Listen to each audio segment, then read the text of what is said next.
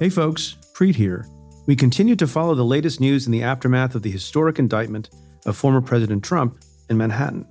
Despite the unsealing of the charges, many questions remain, including under what legal theory Trump might try to get the charges dismissed, and what Trump's defenses might be at trial.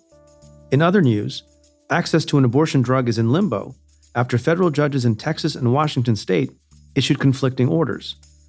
And Supreme Court Justice Clarence Thomas is facing allegations of ethics violations after a ProPublica report revealed that he had failed to disclose luxury trips that were funded by a billionaire GOP donor. Joyce Vance and I discuss all of this and more on the Cafe Insider podcast. Today we're sharing a clip from the episode with the listeners of Stay Tuned. To hear our full conversation and access all other Cafe Insider content, try the membership for just $1 for 1 month. You can do that at cafe.com/insider. That's cafe.com/insider. We look forward to having you as a part of the Insider community. So the other huge legal news that's disconcerting to many people who care about reproductive rights and care about not having judicial overreach, it's my point of view, is this decision in Texas by a sole judge, district court judge, basically effectively causing a nationwide injunction against the FDA with respect to an abortion pill, formerly known as RU-486. The complicated thing that you, Joyce, will unpack for us is that hours later, and it's not completely coincidental, hours later, another sole federal district court judge in the state of Washington came to the opposite conclusion. The Texas judge's ruling he himself stayed for 7 days. The Department of Justice has sought immediate relief from the Court of Appeals. The Court of Appeals that has Texas within its jurisdiction is the Fifth Circuit Court of Appeals. I should point out, for the sake of full disclosure, that my law firm today, Tuesday, has filed an amicus brief on the side of people who think that the Texas ruling is not correct and not meritorious and should not stand up. And I'm proud of them for doing so. What the hell is going on, Joyce? You start with an important point, right? We have an opinion that's issued by a district judge in Amarillo, Texas, that says mifepristone, this one of the two pills used for medication abortion, was wrongfully approved by the FDA, has to be pulled off the market. And then 20 minutes later, a judge, again, another federal district court judge, Thomas Rice in Washington state, says, not so fast. I've got 17 states' attorneys general in front of me, the District of Columbia, and they're saying that they want mifepristone to remain on the market in their states. And so Judge Rice enters a much more limited order. In Amarillo, Texas, we have a nationwide injunction against the marketing of mifepristone. In Washington, we have a carve-out for 17 states and the District of Columbia where mifepristone remains available, not a nationwide injunction. And so the starting point is to say that this is not a final disposition of this lawsuit on the merits. This is early skirmishes. It's an effort to get an injunction. And injunctions, Preet, and you know this, I think, as well as anybody, right? They are typically used to keep the status quo in place while litigation is ongoing. Is that what happened here in Texas? No, that's not what happened here. The status quo, and by the way, it's been a long-term status quo. 20 years. The FDA's first approval was 23 years ago, in 2000. The FDA, again and again, has approved this drug. That has been so under multiple administrations, I think 5 presidents of both parties. And what this judge seeks to do in the context of an injunction, as you point out, is not to maintain the status quo, which is to allow millions of women access to this drug, but to turn that on its head and reverse it and create a completely new status quo. So one of the arguments, obviously, that the government and others are making is the harm that will be done by the issuance of this injunction. And so here's where we are. The Justice Department, Judge Kaczmarek gave them 7 days to file a notice of appeal. He entered a stay for 7 days to allow things to go into the appellate situation. DOJ immediately turns around and files a notice of appeal Friday night. They follow up yesterday, and we begin to see some of the appellate pleadings. At the same time, we've got this case in Washington. And DOJ does something that I don't think I've seen them do this in a lot of litigation, but they essentially go back to the judge and they sort of say, what do you want us to do here? You've entered a contradictory order and you haven't told us how your order impacts the Texas litigation. What are we supposed to do? And the amusing detail that we get in that pleading is they say, it's understandable that you didn't talk with us about the Texas litigation because your order was filed 20 minutes after the Texas order. But in reality, we know that the judge in Texas had waited for almost a month after the case was right before he rendered his opinion. One suspects that Judge Rice may have been holding his opinion to drop it right after Kazmarek.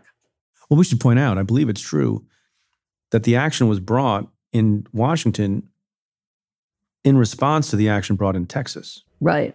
Right. So it's not like they were, as sometimes happens and happened once in an insider trading case of some repute that I was overseeing when I was U.S. attorney. It's not happenstance. People were engaging in litigation strategy, whether that's good or bad, to make sure that there would be ultimately a contrary decision. Can we clarify one thing, Joyce, which may be confusing to people who are not following this closely? Sure. So the Dobbs decision, which overturned the constitutional right to abortion, overruled Roe v. Wade last year. Some people might think, well, this is a natural outgrowth of that and legally inferable by this judge from the Dobbs decision because it's another, fairly radical, unprecedented decision relating to reproductive rights. But this Texas judge, his opinion has nothing to do with Dobbs, correct? That's right. And in some ways, it's contrary to Dobbs, because remember what happens in Dobbs is the court says abortion is now a matter for each state to consider. States can do whatever they want, right? Or one judge. And enter Judge Kazmarek, who says, I and I alone can decide whether medicated abortion will be available nationwide. And that's an important part of what goes on here, is that he enters a nationwide injunction. It's not just an injunction that impacts the parties in the lawsuit in front of him or even just, Texas, where he is a judge. It impacts everybody. And that sort of leads directly, I think, into one of the most intriguing parts of this case. It was an issue in front of Judge Kazmarek, and he had no trouble dispensing with it. It will be an issue on appeal, and it's the issue of standing, because the Texas lawsuit is brought by some doctors who don't prescribe mifepristone. They don't treat patients using it. Instead, their argument for standing is, well, we're doctors. And patients might show up one day who would have used mifepristone and had side effects. Narrator voice here says that mifepristone is safer than Tylenol, safer than Viagra, very low number of side effects. But the plaintiff said, well, this could swamp our practices. And so they argue that they have standing, which requires a direct impact on the people that are bringing the lawsuit. And it's a weak argument. I think that there's a good position that this case should have been immediately dismissed and probably would have been by most other judges just on the basis of standing. It wouldn't be Cafe and Cider unless periodically we had a discussion about standing. You can apply for CLE credit, right to Joyce Vance's email address. I want to make another point that's related to this and explain why it is that it's this particular Texas judge who has this case. And this is a little bit in the weeds inside baseball. But generally speaking, for example, my experience in the Southern District of New York, you file a case, whether it's a criminal case or a civil case. And there are, I don't know what the current number is, but 40 some odd judges sitting in Manhattan in the Southern District of New York. And there's a few judges sitting in White Plains, and it's a separate wheel. And they have a separate process for assigning judges to cases or cases to judges. And there are some districts, divisions, right, in sprawling districts where there's a lot of geography to cover, where in New York we have, 40 downtown. In Manhattan, we have maybe 5 or 6. In White Plains, in Amarillo, Texas, there's just this one judge, the judge that you mentioned. And if you know that you're definitely getting a particular judge because it's the only judge available in a division within a district, and if you know, as you know with this judge, that he is very, very sympathetic to anti-abortion arguments, well known about him, well known about his jurisprudence, then you file there, and it's not a random assignment because there's only one choice. The game is rigged, and you get your injunction. Should we not have single judge divisions within districts in the country? This is something that happens because Congress sets up this system where you've got just a single judge in certain divisions. And it's something I think that's long overdue to be addressed. The reason is this. People have to have confidence in the courts, to have confidence in their decisions. There are a lot of problems. We'll get to maybe some more of them later in the show. But the reality here is that you've got a judge that people are going to with some frequency for decisions that they believe that they can predict from him.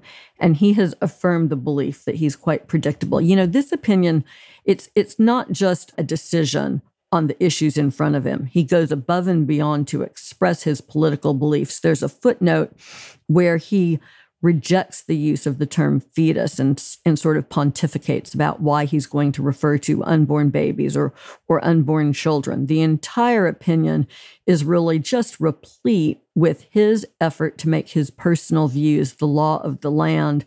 And in that situation, when you've got this kind of judge shopping, Congress really does need to address it. And the other issue that I think is strong on the part of the opponents to the injunction, the government side, is the statute of limitations. Yeah.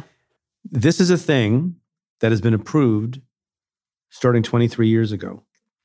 And I think other judges also would have at first blush said, well, that's your biggest problem, that the statute of limitations may not have run on the most recent liberalizing of the policy of prescribing these drugs. And there have been some changes, which is one of the things that has, I think, caused the ire of some anti-abortion people. But that's the only thing that can be litigated.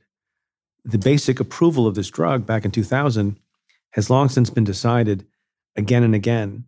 How are they getting outside of the statute of limitations argument? Reference the earlier conversation about judge shopping, right? I think, again, you've got an argument that's very weak for the plaintiffs. Mifepristone gets approved in 2000. They file an objection, these same plaintiffs, in 2002. And in 2016, the FDA says, no dice, we're rejecting this. And so more than 6 years pass before they file this lawsuit.